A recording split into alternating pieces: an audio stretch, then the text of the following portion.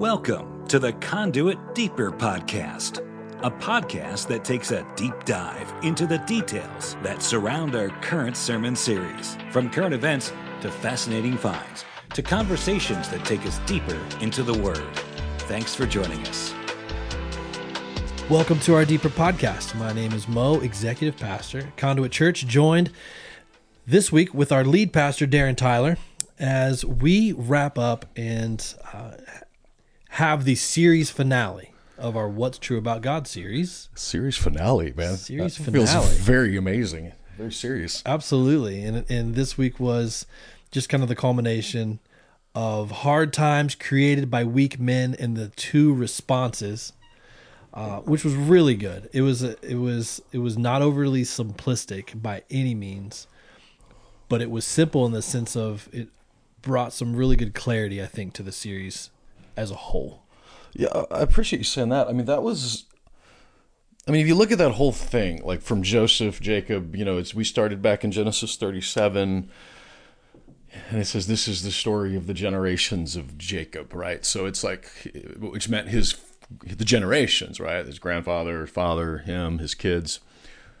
And to see that they were living in some pretty hard times that were created by a weak, by weak men, and realizing the parallel to our own world, which is the Bible, man. I think that's when I hear people talk about the Bible, complain about it, I'm like, man, you're not reading it then, because this book was, 66 books, 40 authors, written over 1,500, 2,000 years, and it has this common thread through the whole thing.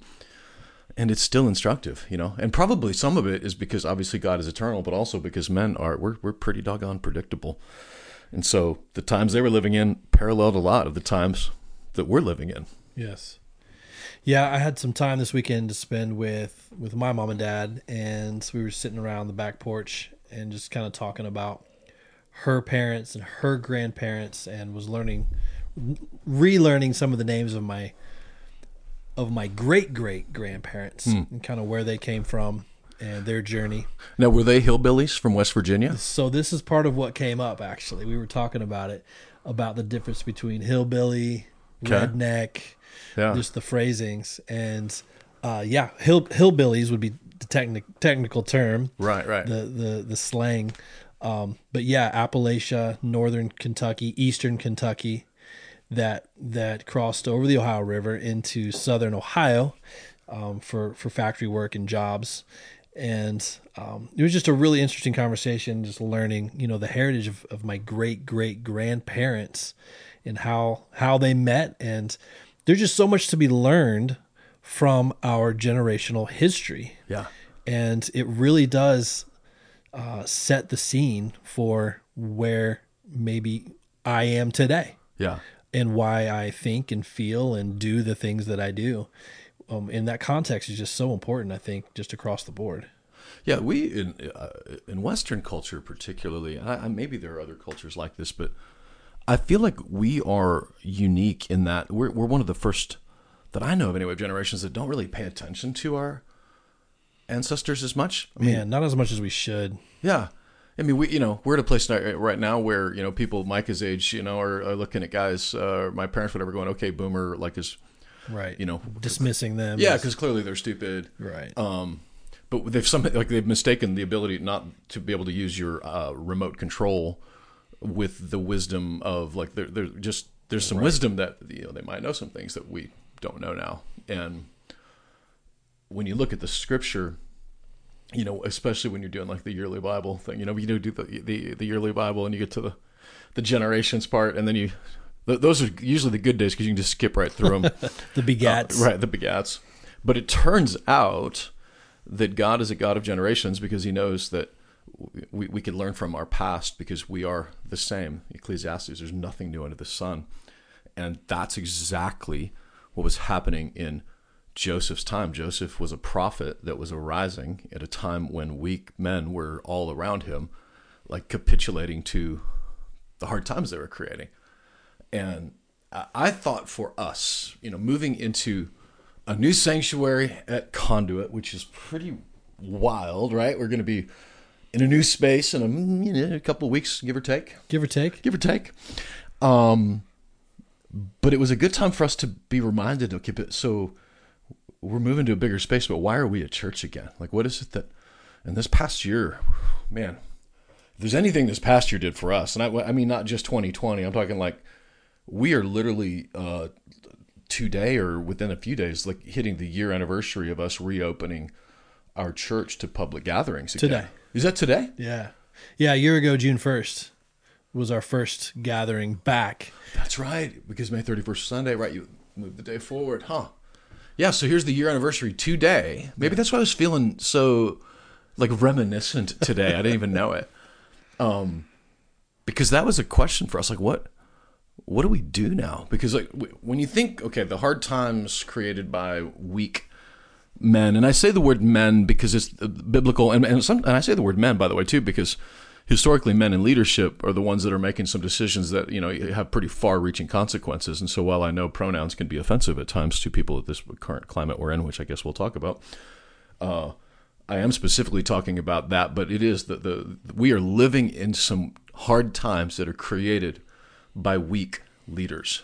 And I can think of 3 examples of that we have just lived through, or that we are living through, or that we are about to live through, just as American citizens, but just global citizens as well. But man, number one is absolutely the COVID lockdown restrictions that hit us last year. I mean, it was March, right? Middle of March is when things started to trickle down in terms of cities, regions starting to implement some sort of quote unquote lockdown. Nobody knew what they were doing. Everyone was guessing. Yeah. But the coasts started first. Yeah, as always, right? That wasn't just with our epidemiology, that seems to be in general, but worked its way inland. But yes, March of 20. Yeah, I guess that when I think, what did weak people do at that point? They spoke with confidence about things they didn't know anything about. We can go down the list if anybody wanted to. When Dr. Fauci says, people don't go around wearing masks in an epidemic, and we're all like, oh, so we won't wear masks. Until next month when now we're wearing masks because you wear masks in an epidemic, until December when it was, well, 1 mask wasn't enough and now it's 2 masks. Now, was he lying or did he just not know what he's talking about? Now, the fact is I don't know, other than the result is the same, which is he spoke with confidence about something he didn't know the answer to. And look, they were making like bobblehead Fauci's, like worshiping this guy. He kind of became like the messiah of this. And yeah, for sure. I remember the worship of it, but it was like not lost on me that almost at every juncture, something he said, he then later pivots on and changes. Now, he's allowed to learn like the rest of us are allowed to learn. I'm not suggesting that. What I am suggesting is that he didn't leave any room for that. He did not leave room that maybe I'm wrong or maybe we should. And at one point later on, he said about what I said that on 60 Minutes about masks, I said it so that people wouldn't go out and buy masks so that healthcare workers couldn't. Also known as lying, right, to us. And weak people, that's what they do. Lie because they don't think that I'm smart enough or strong enough to make a decision to say that, hey, you know what, masks, if they helped me, I really want my medical and my healthcare workers to be able to get them, so I'm not going to rush out and buy them. But he didn't give us that, and he squandered the trust of it. And when those lockdowns went in place, it then went into, okay, the only way out of them is testing everywhere. And if you remember, like this summer, our staff, man, we were testing like the NFL, man. We were like, because we were trying to follow these guidelines and say, okay, we want to, if this is true. And then, of course, you learn about cycle thresholds and realize that literally, half, if not more, of the tests that were coming out were actually false positives because they were set so high. Of course, nobody knows that. Nope. Right. And then, if you remember, right, Mo you got the Rona, and how many false negatives did you get? 2? The one false negative, and I was clearly sick. Yeah. We're like, I think you got the Rona. Yeah, it was like tested on a Monday. by Wednesday, I was down for the count. Like, how could this not be it? Every symptom in the book. Retested, 48, 72 hours later, and like, oh yeah, you're definitely positive. I'm like, what? Well, then what was that I just took 3 days ago? Right. Negative. Right. And again, people are allowed to learn. Things make mistakes, but we were not being treated like that. We were being treated like this is like infallible information. Yeah. And if we don't shut down, then we're going to kill grandma with it. And it became a moral thing, not a science thing. And again, hard times being created by weak people because they were looking at a virus that had a 1% fatality. Okay. And a year later, we still know the average age of death in COVID is 78 years old. Like, that's a legitimate thing. Everybody knows it. And if you don't know it, you're reading the New York Times. But everybody else knows it.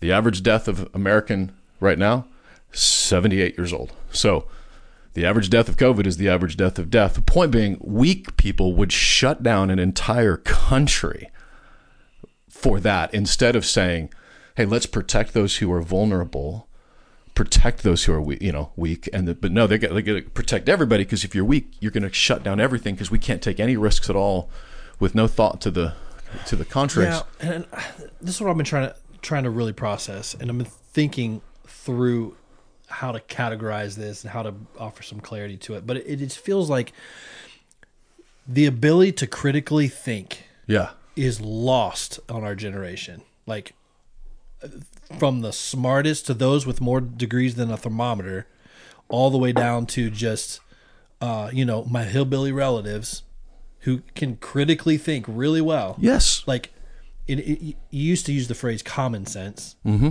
I don't even recognize that phrase anymore, so I don't even use it often. Yeah.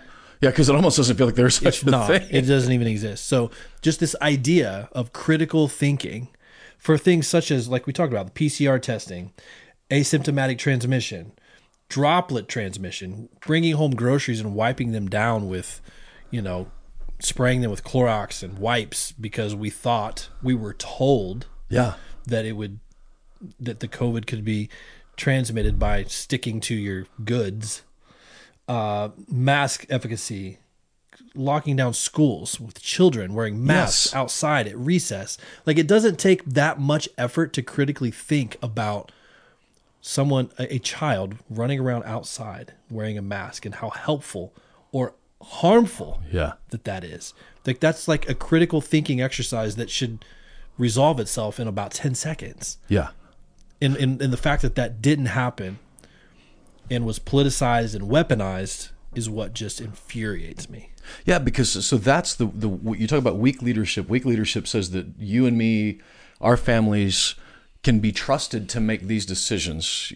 So they're masquerading as strength by saying they're going to make the decisions for us. But all that is weakness, because they don't believe that they believe that they're the ones that are the strong ones and they're the ones that can help us. And to the point where, and it happened again this week, like I feel like at every point, whether it's PCR testing, asymptomatic, whatever, every part of this, as time has gone on, including whether or not this thing started in a Wuhan laboratory that was leaked out. Literally, people lost their social media platforms for suggesting something. Just questioning. That you'd have to be an idiot not to think could happen. Like, can you imagine if it came from Nashville? Yeah. Right. There's one city on the planet where they are studying this virus. And it just so happens that was where the first breakout happens, but we're not allowed to ask the question: is it possible that was it? Yeah.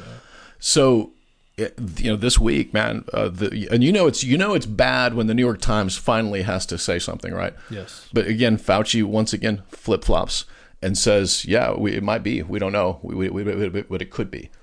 And at this point, news media organizations are admitting, we were kind of blinded by the political thing. We were like, you think that's what was happening? But the point that I get from that is that if you are, what we learned this last year was that in hard times created by weak people, we got one of two choices. One is to just go with the flow, shut up and listen, or the other is to, one of the most courageous acts of revolution this year was just thinking for yourself. Correct. And how nuts is that? Yeah. You know, how, and again, you go to George Orwell, think that guy was a prophet, but he really wasn't. He was just a historian. So here we are once again in a place where just the COVID lockdowns, the COVID response alone is hard times created by weak people. And we had to make some decisions on it. I mean, literally right now in Haiti, Uganda, Nepal, these countries are like their populations are starving, literally physically starving because of our self-righteous, weak leadership that said that lockdowns are the only way to move forward with it. So just that alone, and you think, okay, here's Joseph. He's in hard times created by weak people. In Egypt, you know, even when you look at what's happening there, there's a famine that's coming. You know, but the famine wasn't the only problem. I mean, his family is off. They're vulnerable. They could be destroyed. He's got to either withdraw completely from this problem, or he gets to engage in it. Now, what his brothers did was 100% withdraw from it and lived lives of debauchery and figured this stuff will just all work itself out eventually. We have some issues facing us right now. I mean, the COVID lockdowns for the last year. I mean, part of me thinks that the COVID, at least this part of it's over, but God only knows that, you know, how that. I just came back from the Panhandle of Florida, and apparently there, the pandemic was over, right? Like everybody was out without masks, and but we're not. It's like the COVID lockdown policies that literally destroyed the economy caused then, you know, President Trump and now President Biden to throw bailout plans out there where they're literally printing money, which is a second problem that we're facing. When you start hearing about lumber shortages and the cost of, you know, what was it, Mo, you're telling me? So the cost of building supplies alone have gone up this year to the point that if we started our church construction this year, it would have been how much more? It would have been increased by 19.8%. So there's just an increase in commodities that's almost 20% increase. So we've been pretty transparent about our building program, building project. It's a $3.4 million project over these past 2 years. Would be a $4.1 million project if we had broke ground a year later than we did. Wow. So like $600,000 or $700,000? Yes. More, like out of nowhere. For the same exact product. In 1 year. Yeah, in a year's time. And when you think hyperinflation, when you start printing money, which you can research this all day long, and this has been around for as long as you can remember, countries like Zimbabwe, Venezuela, the Soviet Union, when it collapsed, you know, they did something at the Soviet Union that you know, we economically invaded the Soviet Union. Well, we just kept spending money until they couldn't spend anymore. We outspent them and they collapsed, and all of a sudden inflation went haywire. We are seeing right now what could be the beginnings of that exact kind of thing in our own country. We're seeing it in construction alone. Yeah. I mean, think about that. You've got young families. You've got, you know, young kids just got married. I've got young kids got married. How on earth do you afford a house in this, which then jacks everything else up? But the idea was, and this, by the way, started in 2008. And when you read the Strauss-Howe guys talking about it, they think that this actually started in 2008 when we kicked the ball down the road with the economic crash. That we're at 2020, but it started then. They should not have bailed those banks out. Wow, yeah. I remember the Jon Stewart used to have a segment, and it was called "And Martha Stewart Went to Prison for What?" And he would have some banker that had done just some crazy $1 billion scam, and he's still living in his jet, and Martha Stewart's in prison because she, you know, insider traded or whatever. Sure. Point is, they printed money then, and now they're printing it again. And you think, on the one hand, this should be easy. You know, we have $20 trillion in debt. We'll print a couple of $20 trillion coins. We're the ones that say what it's worth, and pay it off. But that's not how economics work. No. So hyperinflation, we don't know where it goes from here, but we do know this. If you're trying to buy a house in the national market or in most any market in the country right now, it's out of control.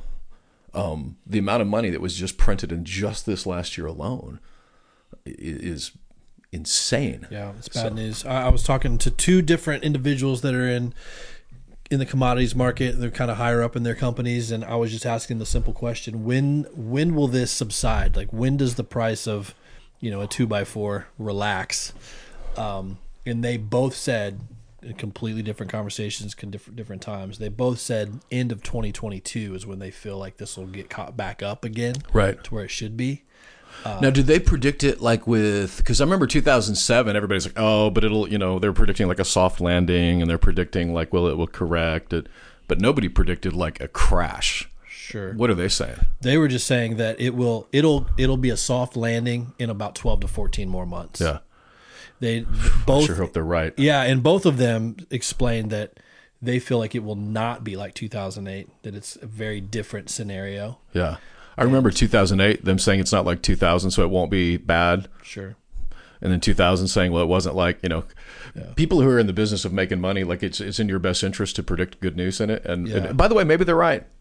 Maybe they're right. Yeah. Their biggest thing was talking about how, in 2008, all of the no regulations that were in place for, creating a home loan or giving a home loan, how lax it was, and how there's so much over regulation that if there is a bubble or a bust, it's not necessarily going to come from the front end of giving away home loans that they should never have been given away. Right. And so that catalyst won't be part of the formula if that was to happen this time. Right.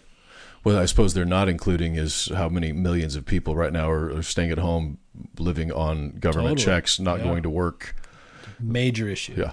Multiple restaurants I was at in Florida this past week were full, not because of Corona, because they could not find people to go to work. Wow.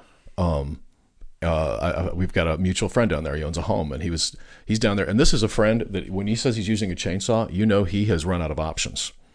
He's not a guy that runs chainsaws, right? He's a guy that hires people to run chainsaws, but they couldn't find anybody. So he's happened to clear his own trees from his nice Florida home because they can't find anybody to go to work. Wow. Again, if you're getting a check every week, that's more than you would have, Point is, that is a hard time with inflation, hyperinflation. And the third one that I've seen, and by the way, we could probably go for hours, but I just don't want to leave this in a complete demoralized, depressed state. I actually have some hope in this, which maybe we should have started with hope. Maybe we can edit in some hope in the intro. But the third thing is what's happening in our courts right now. As it relates to there's the legal courts and there's the courts of social opinion, the difference between us, by the way, in our COVID lockdowns in Tennessee and say California is our Governor Lee, God bless him, said, hey, up to you as a church. We're not going to infringe on you. But what that left it then was the mobs ruling. And so the mobs are rising up and saying, which honestly sometimes feels like it's a worse fate. Even though they can't fine you, they can sure publicly shame you.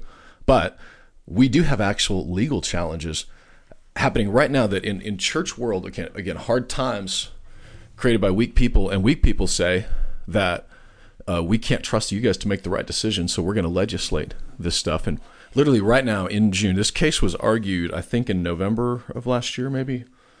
By the way, the first time Supreme Court cases were argued over video screens.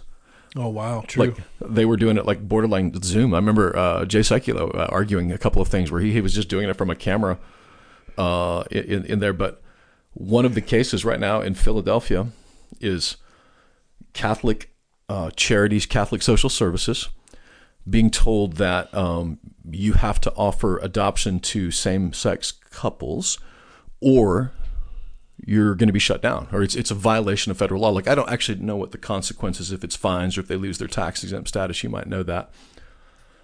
But the legal challenge to this is forcing, because I would say from where I sit, even personally, if the government wants to interfere in that kind of stuff, like it's certainly the government's decision. Now, I have opinions about same-sex couples, and I have opinions about God's design for marriage, one man, one woman. But this is not what they're talking about. What they're talking about is you have to now use our definition of marriage. Right. And forcing you as a church, forcing you as a Christian organization, a religious organization, and this would be true whether it's Muslim, Catholic, Protestant, to have to bow to this. And who knows how the courts are going to rule in this? Right now, I mean, it got to the Supreme Court because the lower courts were all ruling in favor of the litigant suing Catholic Social Services, saying that they're violating this. And as a church, these things are coming for us. One of the things, I don't know if I've ever really said this out loud before, but one of the reasons we've never really opened up our church as a public opportunity for just anybody who wants to come get married in our church is that it literally opens us up to litigation for that. That if right now to be married at Conduit Church, if you're going to do a wedding in there, for the most part, right where you are, is you got to be a member in good standing, and that is 100% just a protection, because it's not us saying you can't get married if you are gay. It is us saying you can't force me to marry you. You can't force me, our church, to use our facility to do something holy. That's actually a huge question, because it's not saying that they can't. The all the way back to the baker and the cake. Should that guy have made the cake? Probably. Good chance to witness to whatever. But should he be forced to by law? And the answer is no. And the Supreme Court did side with him on that. That's called fascism. And that's some of the hard times. And so for us, we would say to that, like, we're not going to, if we lose our tax exempt status, come get it. Because it's not just about, I love Rob McCoy's definition. I think he got it maybe from Thomas Jefferson, that morality is about not doing something wrong, but character is about doing what is right. And for us, what would be right is to say that, man, we love, and especially if you're listening to this and struggle with homosexuality, man, we love you. We want you to come to the same faith in Christ that we've all experienced. We also say that we see the scriptural definition of marriage as one man and one woman, and it is not something that we can be or will be forced to legally to participate in. And I'll take it one step further, because we're in Nashville. There's a local business here owned by a guy named Dave Ramsey. And if you listen to this, you know that Dave is a friend of mine, so that I might sound a little biased with it.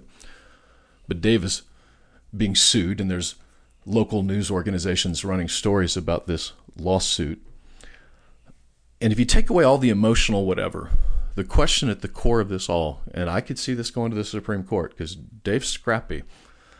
The question isn't, is Dave mean? The question isn't, should he have called her stupid? None of that's the question. That's what news journalists do to get clickbait. They call them a cult, and people click on the links.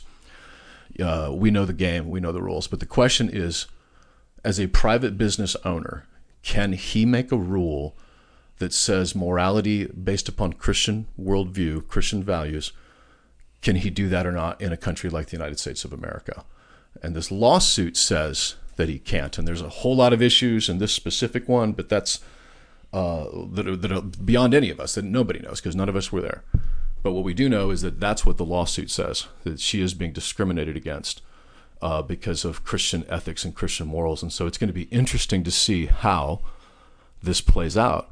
And look, could I caution you as a Christian, when you read a news article, when you read a tweet, when you hear an interview, to understand, as speaking as someone who has been not only misquoted, but has been literally lied about,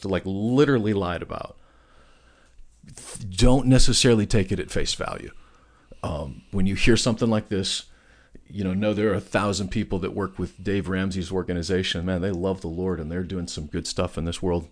Is it a perfect organization? No. Conduit's not a perfect organization. I've said things in staff meetings. I've done things, you guys both sitting here know, that if someone went and ran with them, you could make a story about me that makes me sound like a complete tool. And that part of it would be right. Like I've done stupid things. But none of that is the question. The legal challenge is this: can we as a church say that husband and wife, man and woman, if you're going to be on staff at Conduit Church, that we want you to abide by some Christian principles? Is there room for failure? Yes. Is there room for forgiveness? 100%. Everybody knows that about Conduit. We don't even use the word church discipline. We use the word church restoration, right? We're not in here disciplining and spanking people. But we would say that if you're going to be our youth pastor, and you're going to tell our young people how morality and to live or whatever, that you're going to live by a certain standard yourself that is with that. That's not asking too much. And this legal case created by weak people is going to be a question that could decide, these do we have some strong people in the Supreme Court that could make this decision that allows us some protection? And if it doesn't, then what do we do with it? Does Tennessee being a right to work state help him or help this situation at all? Oh, so you're asking lawyer questions? As a former as a current employer, yeah, I mean, it does. But they're actually using federal laws with this. If you were to read some of the litigation that's there right now, and again, remove all of the emotional component of this, and just look at the case.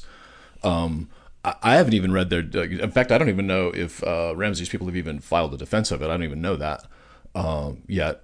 But I know this that the case of it is what they're saying is that even in a right to work state, that if I choose to live life in a specific way and just play it out in any way, I'm at a hospital and I'm a Christian. Let's say our friends at Grace Point Healthcare, okay, Christian guy, Dr. Rob, and he has some rules in place for what it is to live and to work at his place. And if you violate those, is he allowed to fire you or not?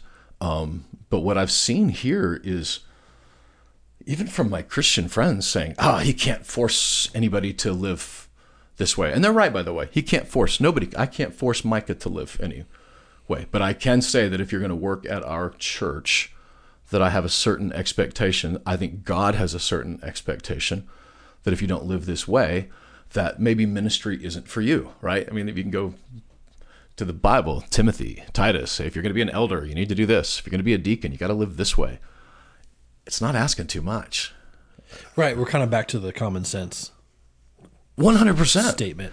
But if you're, in a weak world with it, and weak lawyers and weak journalists and weak whatever, it's not common sense. It's that you're fringing on rights. And the fact is, again, I don't know this girl, and I hate to even bring it up specifically because I'm sure I'll get tweeted about it. But the fact is that the way that this case goes this matters for all of us for the future. Like for anybody who is a Christian business owner who has a certain expectation of your staff and your employees.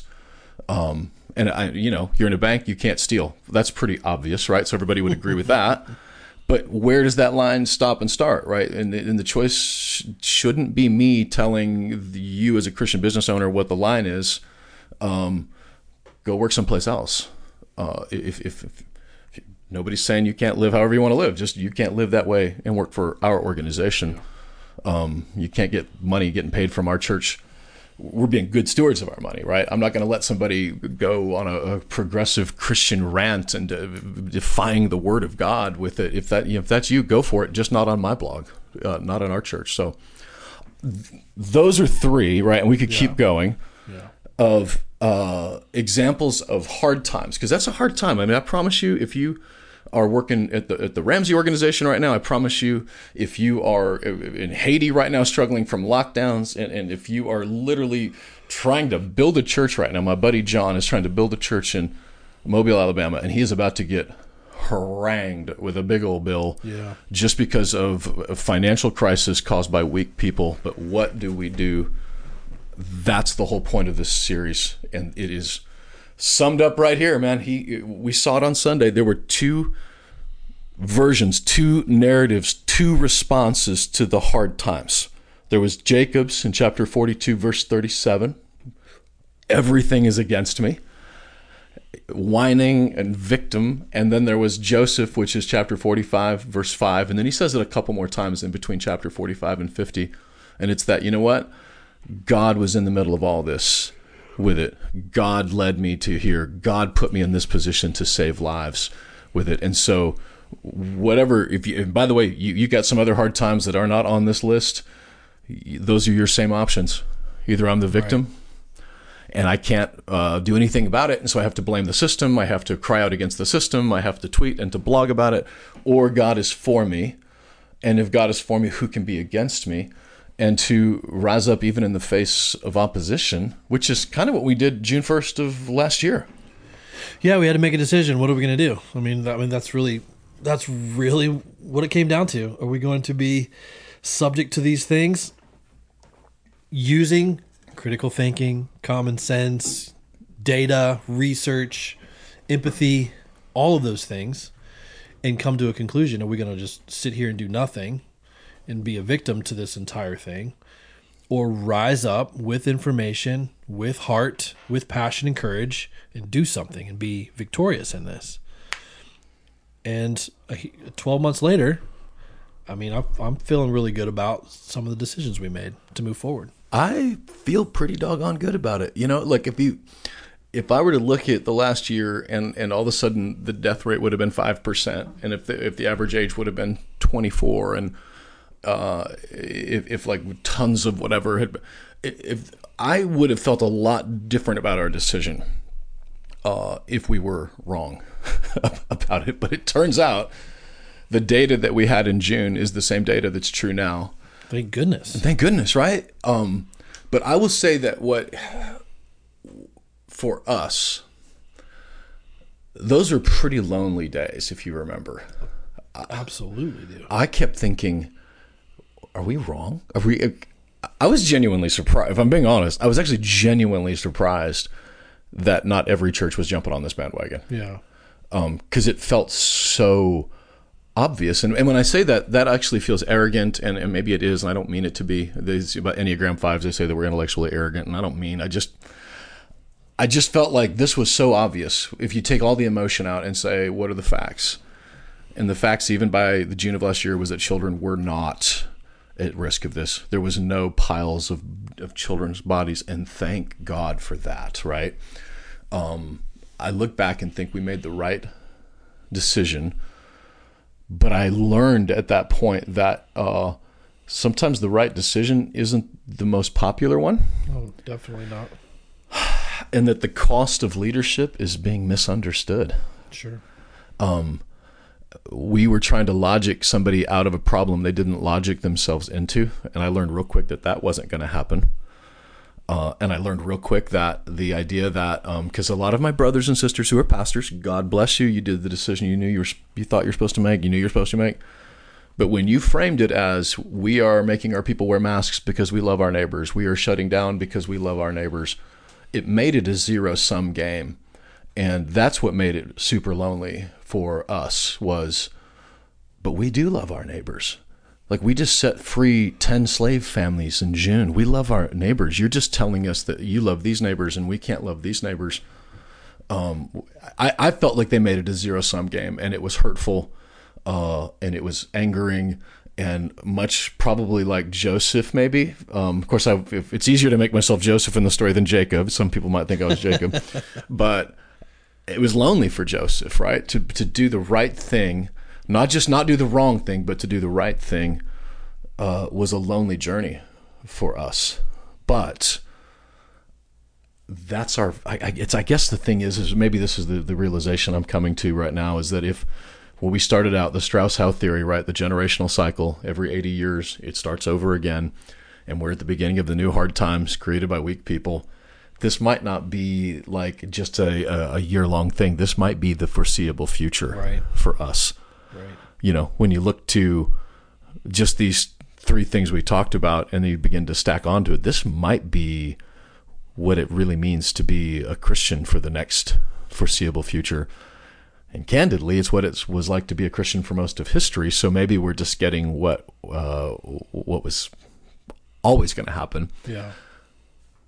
But I will say, what I believe with all my heart, is that our job isn't just to roll over and to take it and to, the Romans 13, we obey the government, written by a guy, executed for not obeying the government. So clearly there were moments where Paul said, hey, if your command of your government violates the law of God and the command of God in my life, I'm choosing the command of God. And the command of God is to gather. The command of God is to love your neighbor as yourself.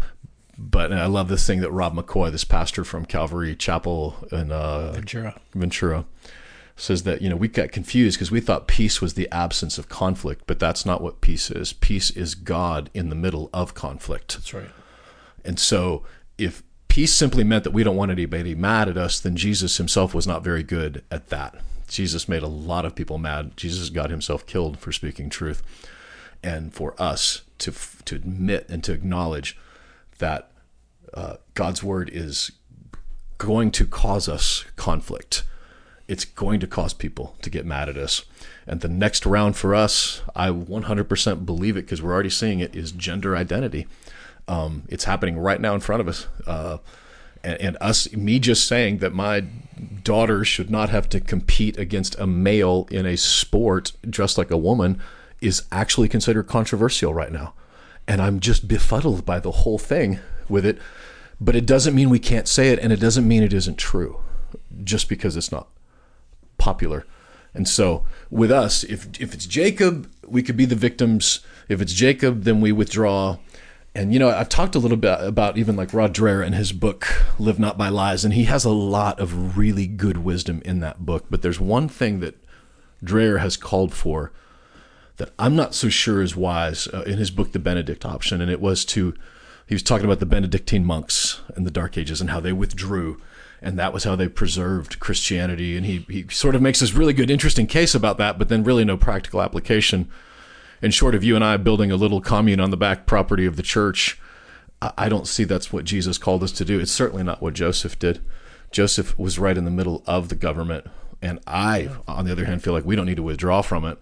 And I don't think it's time for Jerry Falwell, the rise of the religious right of voters. I think it's time for men and women full of the Holy Spirit to rise to positions of city councils and in mayors and Congress and places where we have a voice at the table, and not to withdraw from it. It's going to be hard. You're going to be called names. You're going to be misunderstood. You're going to have bad articles written by you. There are journalists right now waiting to just write something so they can get clickbait on you. And we got to do it anyway. I'm thinking a lot about our Christian brothers and sisters in Canada. Yes. I mean, it just feels like Canada is, I don't know how many years ahead of us, maybe months. But what they're having to deal with still to this day, June of 21, in terms of lockdown measures, what they are allowing, not allowing churches to do, to meet, to gather, is, I mean, I don't even have a word for it at this point. Yeah, it's called tyranny. You have a word for it. And it's not going away. Like, you know, Texas, Florida, the South, Midwest, you know, things are finding their way back to normal. Even California is starting to lighten up a little bit. I mean, there's a little bit of light at the end of the tunnel. You can start to see it just at the surface. But that's not necessarily the case in Canada. Like, if anything, they're strengthening. Yeah. And clamping down even harder, especially on our brothers and sisters in Christ that are trying to lead their church. They're literally in prison right now. Yeah, when I watched the pastor, the Polish guy, being arrested in the middle of the streets for the crime of gathering as a church, and then I listened to Christians, some of them friends of mine, actually agreeing with this decision. I literally didn't even know what to say about it, because it's like, here's what it felt like to me. It felt like the people of Israel getting out of Egypt and then realizing freedom actually there's a cost to freedom. And them saying, we would rather be back making bricks in Egypt because at least we were taken care of. Don't rock the boat. Don't.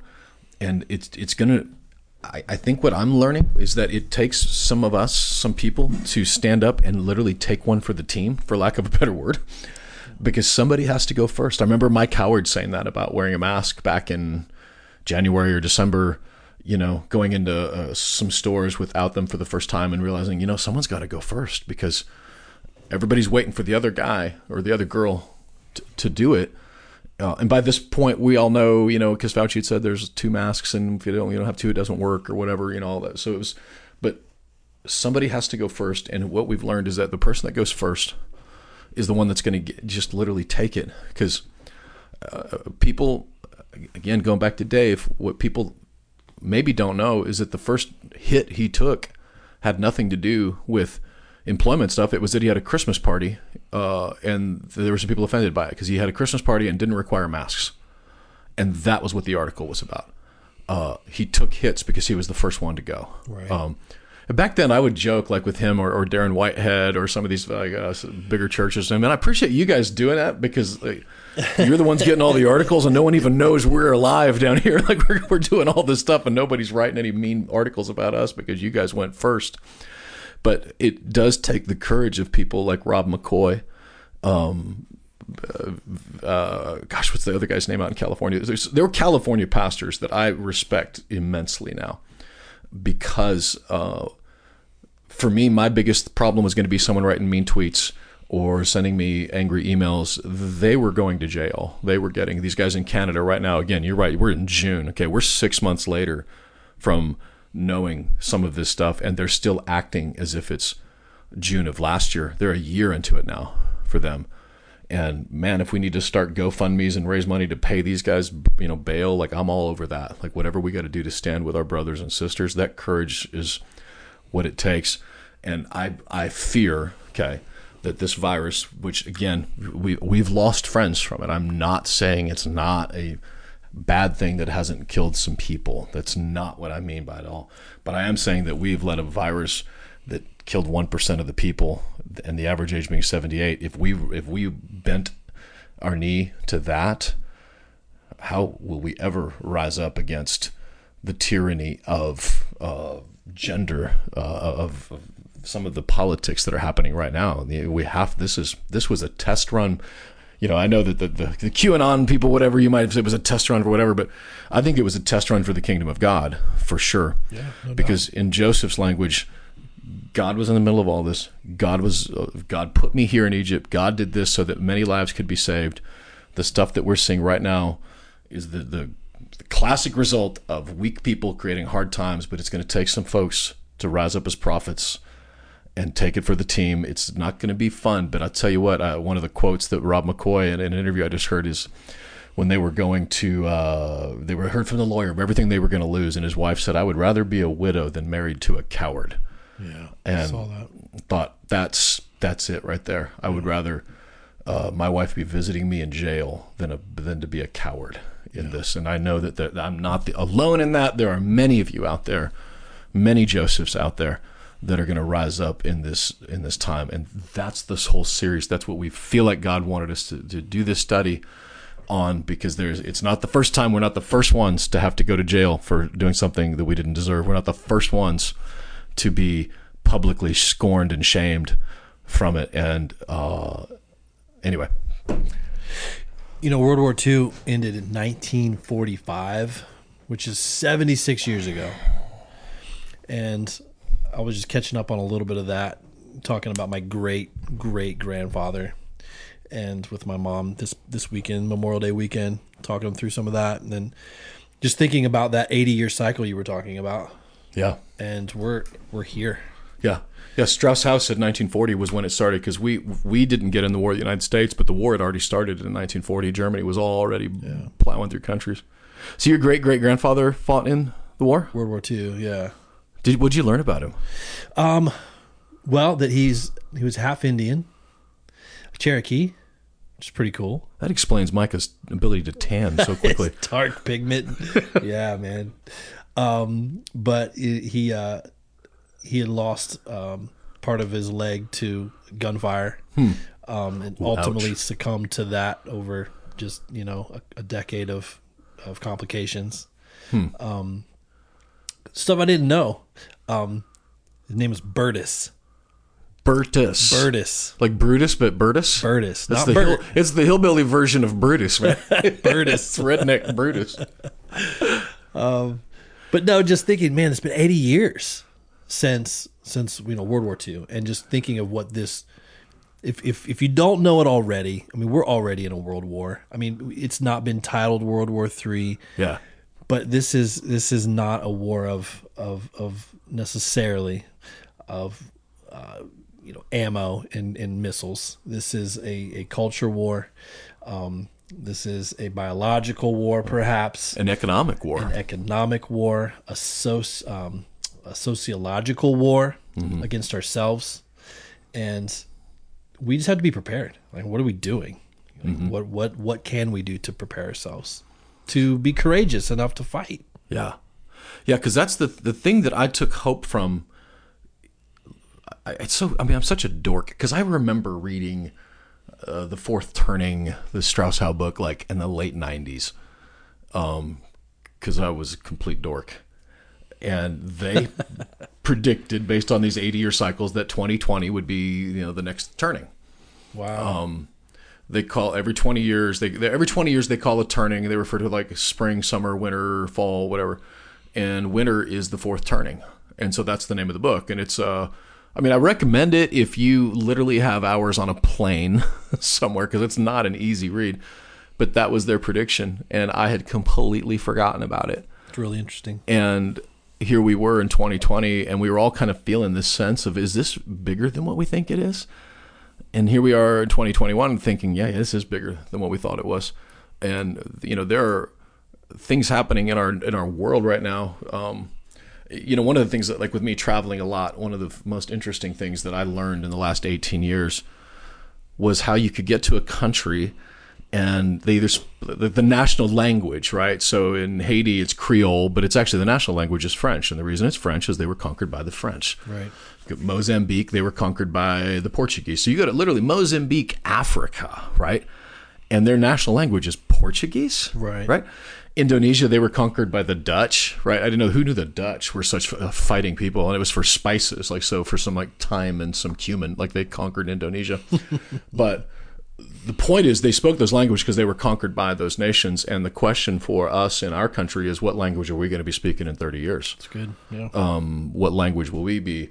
Because what China is doing right now is taking the play from the American playbook, which is they're economically invading the world.